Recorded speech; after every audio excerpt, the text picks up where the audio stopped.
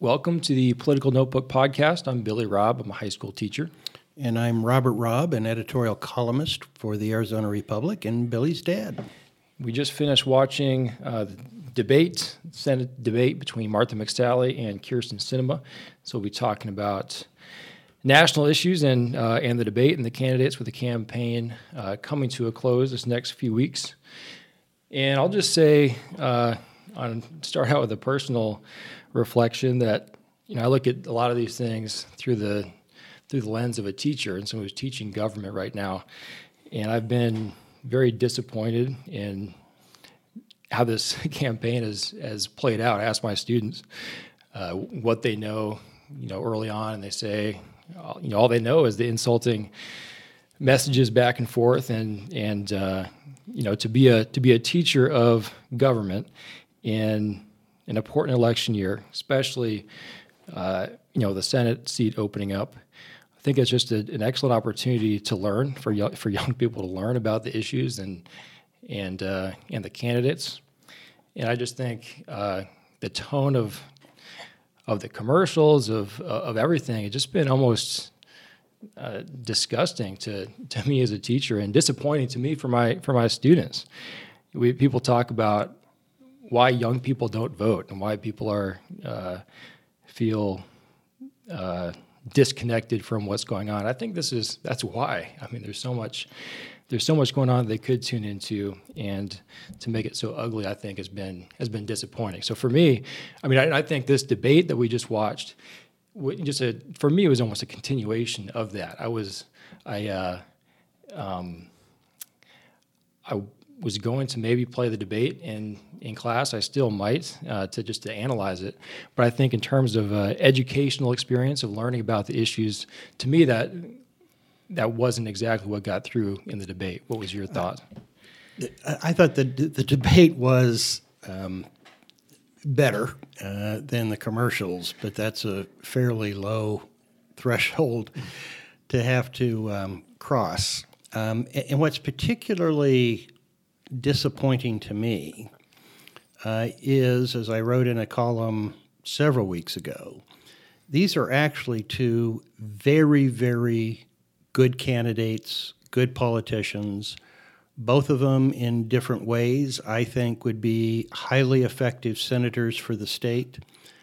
So this actually should be a moment of uplift about democracy. This is not choosing the lesser of evils. These are two good choices, depending upon whether your preference is for a center-left or a center-right candidate. And the campaign has just been a cesspool. I do think that the tone until the end got elevated a little bit during this debate, and they did talk about substantive issues in the midst of calling each other liars. But that's what I mean. It's like if I'm playing this for students, right? It's like, from healthcare to Social Security and Medicare to immigration, pretty much all it was is you voted to destroy this. No, you're lying. You voted to destroy this. And it's like, well, as a teacher, it's almost like, well, why even watch the debate? Why not just read about the issues and what they care about? I mean, from just watching that, there's no educational value in it, I don't think, for voters, unless you want to spend all your time actually researching, both things on your own. And why not do that anyway? I can't quarrel with that at all. The only educational value of it is that it is a snapshot of the state of American democracy in one of the most crucial races in the entire country. This is what it consists of, and I concur that it is distressing. I also have long contended that it's not necessary, that you can win elections without resorting to this, and there are more persuasive things than "you're lying, no, you're lying." So I guess we can talk about some of the substance and the issues going on. One of the things I was interested in is you've said that you don't think that McSally would be a rubber stamp on Trump, but if you get elected as a Republican, don't you have like an enormous amount of pressure with the party to go along with Trump, even if it's unconscionable?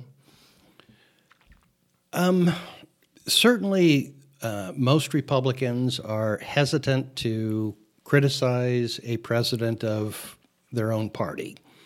And that's particularly taxing on Republicans while Donald Trump is president. But McSally is a substantive policy person. And she has demonstrated that in the way that she has worked with the Trump administration on a couple of key issues. She mentioned both of them. This was one substantive part of the debate. Military spending, that's something that she cares strongly about. She sort of has inherited the McCain-Kyle platform of a strong national defense, and she was important in getting the significant increase in defense spending that was part of this last budget. It's a point of criticism from my standpoint, but it's a point of accomplishment from her standpoint. And on immigration reform, she got the president to give on a variety of hard lines in the dirt that he had drawn on immigration to support the compromise that she described.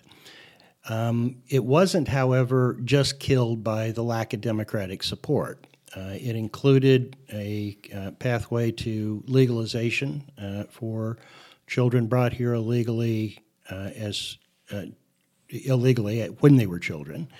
And there is a faction of Republicans that are no amnesty for anybody, anytime. And they also voted against it. So it actually was, while she wanted it to be a bipartisan success, it actually was a bipartisan group that toppled it. But she did get Trump to move. So I do not think she's going to be a rubber stamp. I think she would share the reluctance of other Republicans to criticize him publicly, even when he richly deserves it. But I think she understands that he is president, and if you want to get things done, that goes through the president. I think this is what voters are thinking about right now. I certainly am thinking about this. Is would Martha McSally be willing to make a politically career-ending move if she thought it was in the best interests of the country when it comes to Trump? It would depend upon the issue. If it was national defense, about which she has a passion, yes. If it's about some deregulation move that she might disagree with, then I think. But when it came, no. But I don't think. I mean, the people who are going to judge a candidate by whether they are going to be willing to stand up for Trump aren't McSally voters. I mean, she's made it clear that she supports this president. She has worked with this president. She's going to continue to work with this president. Her problem, I think, is with people who don't mind that, can even see advantages. The guy's president, whether you like it or not, that's the only way you get things done. But Sinema, McSally's own advertising campaign and the response to it by Sinema and the independent expenditure campaigns aligned with her has succeeded in creating a sense that McSally is excessively nasty and a liar, and that has stuck. I think that's her main political hurdle to overcome. And I don't think she succeeded. I think she gained on it in the first part of the debate. Uh-huh. I think she gave up all of those gains by the way she ended the debate. Yeah, so you had a very strong reaction. We were watching the debate, and it was pretty scripted, I would say, on both sides. Sinema was very scripted. Even one thing that stood out to me is Martha McSally was attacking her pretty hard on the back page stuff, which I think are pretty ugly attacks. And then Sinema kind of stayed. I thought at some point Sinema might turn and attack a little bit stronger for all the ads and being over the top, because I think that's how people feel. But she was very scripted the whole time, and Martha McSally, different tone, but was also I thought, pretty scripted the whole time until at the very end. They didn't talk about military until the very end. They didn't at all. So Martha McSally brings it up and then immediately turns it into a attack on Sinema for a comment she made in a radio show many years ago about saying someone might have, whatever, go to the Taliban. I haven't seen or heard the actual words, but that she said this person could go, an American person could go to the Taliban if they wanted to. And McSally said the word, basically accused Sinema of treason for saying that. And you had a very strong reaction that was a step way too far. Substantively, I've also not heard the tape, and tonality would make a big difference in terms of whether she was actually seriously saying she didn't care whether an American joined the Taliban or not. But in terms of tactical, you have this problem that McSally has going in of being regarded as nasty and a liar. I think that she overcame and helped herself in that score for the first part of the debate. But television is famous as a cool medium. And she was a little bit on the hot side the entire debate. At the end, she boiled over on this particular issue. And I think that the charge of treason will be regarded as offensive to voters who otherwise might have walked away with a more favorable impression of McSally than they previously had, and whose mind up until that point in the debate might have been more open to her. So it may be a serious thing. I do believe that if she, not being sarcastic or making a bad joke, said, I don't care if someone went and joined the Taliban fighting U.S. troops, that is potentially very, very serious. But just strictly from a tactical standpoint, getting that hot in that medium at that juncture in the debate, I think was a serious misstep. But the word treason you thought was even, not just, I think getting upset about something that the other person said is one thing, but it seemed like you reacted instantly, just the word treason being used directly as an accusation. I thought she had gotten too hot before she issued that word, and then she issued that word. And before you introduce that to an audience, you need to lay, that is as serious a charge as you can level against another American. You need to lay a very clear, thoughtful predicate before you render that conclusion.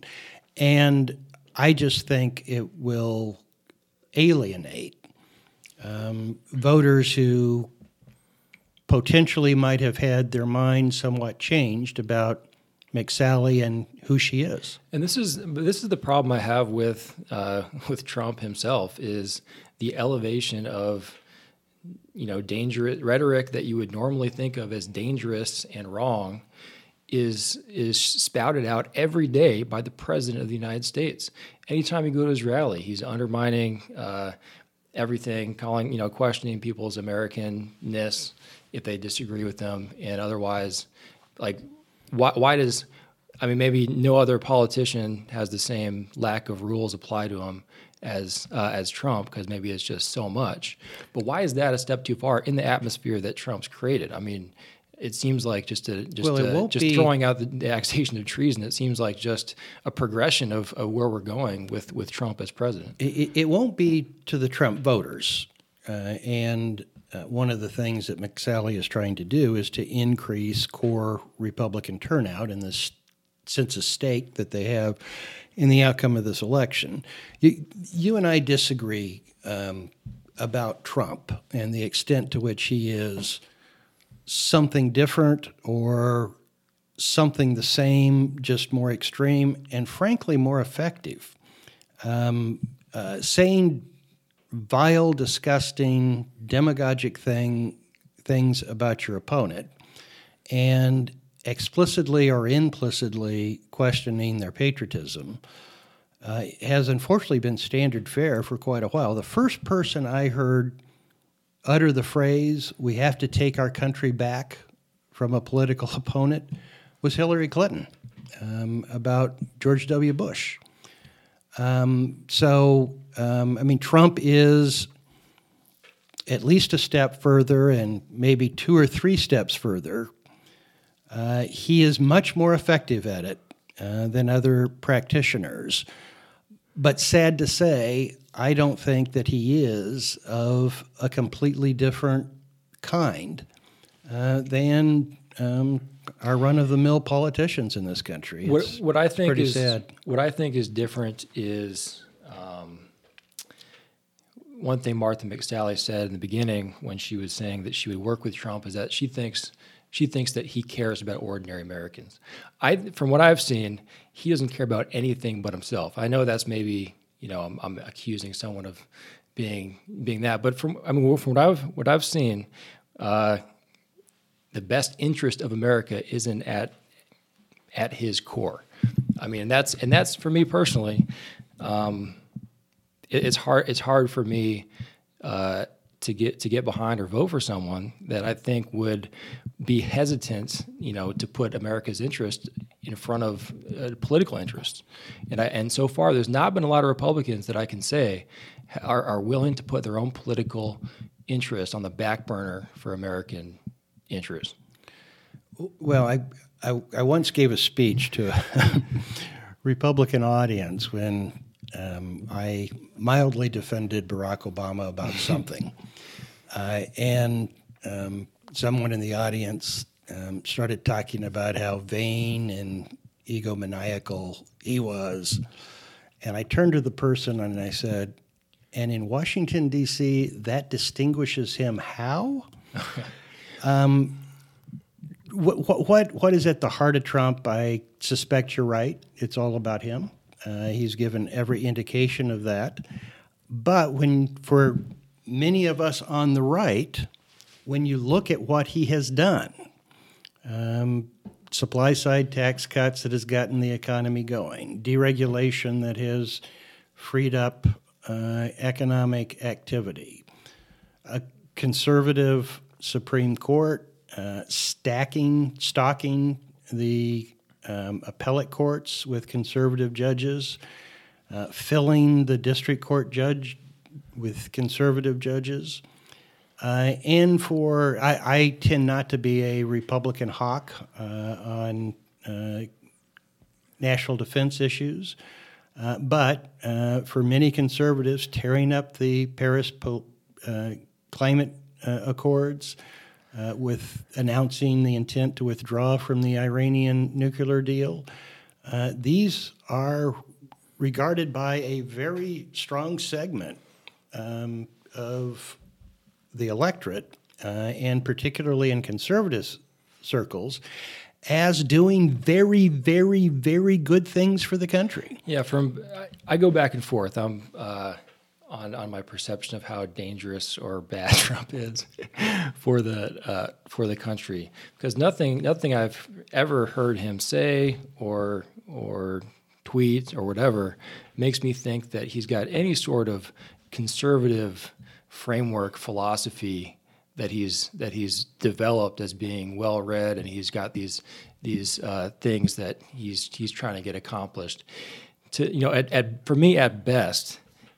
He's a egomaniac, kind of dopey guy who's letting all this stuff happen because he knows that that's kind of the deal. I get this stuff done, and you call me, God's gift to humanity, and say that it's the only way we're going to save anything is if you keep voting for me, and if you impeach me, that the economy is going to collapse and you're all going to be poor. I mean, that's basically his to me. And I go back and forth. Sometimes I convince myself that. It's not that bad. It's just an ordinary thing, and liberals are freaking out. But I'm currently at the state where I'm back to thinking that maybe he's a unique threat to democracy. Well, bringing it back to the debate in McSally-Sinema, one of the questions I read, obviously conservatives believe that she's flying under false colors, that she's still the radical that she was in the way that she's been documented. And I've always asked the question, what does it matter? I mean, ultimately, you are what you do. And if she is being a centrist out of calculation or conviction, in the end, does it really matter? It's how she votes and what she tries to do. And I don't think there is any intellectual conservative who would disagree with your evaluation that Trump does not come from a well-founded philosophical conservative base.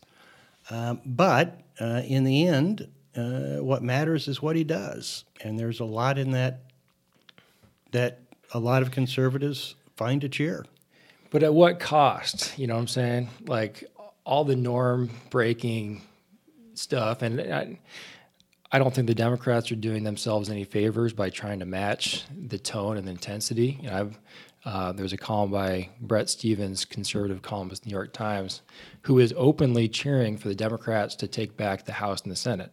So you have George Will has done the same. And so you have a conservative that wants that to happen, and he's basically saying the Democrats are blowing this by trying to mimic Trump tactics and going over the top, and that it'll backfire. Well, again, I disagree about the extent to which Trump is violating norms as opposed to bringing them to their logical conclusion and playing the game better than anybody else. But do you think that I've heard, kind of taking this off track a little bit, but that's okay. There's been a lot of columns back and forth I've been reading about. Some people think that the tone that we're at now is like at a dangerous level. Even some people think like our country is being torn apart, especially after the Kavanaugh confirmation process was so heated. And you hear like, you know, it's tearing the country apart. Do you think, maybe if you can compare to other times in history, do you think we're in a dangerous place in terms of how divided we are, or do you think this is just one of those times where it gets heated and you know, equilibrium will set in, or just the norm will continue? Political discourse in the United States has always involved a high degree of hyperbole, vilification of your opponents, demagoguery. And the rhetoric we're hearing today is no different than our political rhetoric going back to the first contested presidential race in 1800. What's different is in those days, you would get a pamphlet, you would go hear a speech. It was an unusual event to get bathed in all of that. Now it is ubiquitous. You can't watch a television show without having it thrown in your face. And there's no question that Trump is a inflammatory accelerant to the normal partisan hyperbole, vilification, demagoguery. And you also have the fact that Democrats have a reason to believe that they have had two recent presidential elections stolen from them by the Electoral College, that their man, Al Gore in 2000 and Hillary Clinton in 2016, their woman in 2016, won the popular vote, but the other side got all the power. So I think that has raised the temperature on the left. Trump is a divider, no question about it. And he inflames both his supporters and his opponents. So I would say it's at a higher pitch. I think it's a matter of degree, not a difference in kind. But I do think that there is an underappreciation for the sharp cultural differences that exist in this country and the extent to which that contributed to Trump's victory in 2016. Yeah. Trump's coming here on Friday for a rally. Does that help or hurt candidates here? Does that help Martha McSally or hurt her? I'm still inclined to believe that it helps. Trump won Arizona. I know that there are opinion polls that show that he has a higher disapproval rating than an approval rating. But when it came time to choose, a majority of Arizonans voted for Trump. And I do think he has the potential to help increase core Republican turnout. My belief is that from a tactical standpoint, what McSally is doing makes sense. And certainly she has welcomed his appearance, so she believes that it will have that benefit. And if you notice, Kyrsten Sinema, in contrast to other Democrats across the country, is not running against Trump. Her criticism of McSally wasn't Trump. It was that she was not her own person, that she was just doing what the president asked her to do, whereas Sinema is depicting herself as the bipartisan independent who picks and chooses. But she's not running an anti-Trump campaign, and from the beginning of this race said she was not going to run an anti-Trump campaign. And the Kavanaugh vote was one of the early questions and one of these serious divisive issues. McSally said that she would vote for him. Sinema was pressed on it and eventually said she would not have voted for him. What about that? That was curious to me because she had announced her opposition to him a while back. So like, why didn't she just come out and say no? So why she was so roundabout about it in this particular context, I don't know, as opposed to I would have voted against him, and here's the reason why. So do you think, and there's a lot of discussion how this would affect the midterms, the nomination itself, the Republicans pushing this nomination through despite some reservations on various fronts, and then the Democratic reaction to it, and the willingness to kind of jump on these additional accusations was kind of seen and is being used as, the Democratic mob. Do you have any predictions on whether that's going to bump swing it either way? This is a very unconfident inclination. I believe that it has the potential to reduce the Democratic advantage in turnout in this election. I do think that it energizes the Republican base more than it additionally energizes what already was a highly energized Democratic base. There's other issues that we'll just leave it there. Fact checking the healthcare debates. There was charges thrown back and forth about pre-existing conditions. Same thing about cutting Social Security, Medicare. You can read those probably in a Robert Rod column. Fact checking those. You have written about those, right? Well, I have written in passing about the pre-existing conditions. The Republicans funded them in a different way. They weren't proposing that people with pre-existing conditions be thrown out to the curb and left out of our healthcare system. My column on Wednesday will be about the Medicare debate and how what I think is a misrepresentation of what the Republicans have proposed in budget resolutions, not only in this campaign, but throughout the country. So you can look for that at azcentral.com, Robert Robb's opinion piece. Last question, what's the over-under on the Suns this year? The season starts this week. How many wins are they going to get?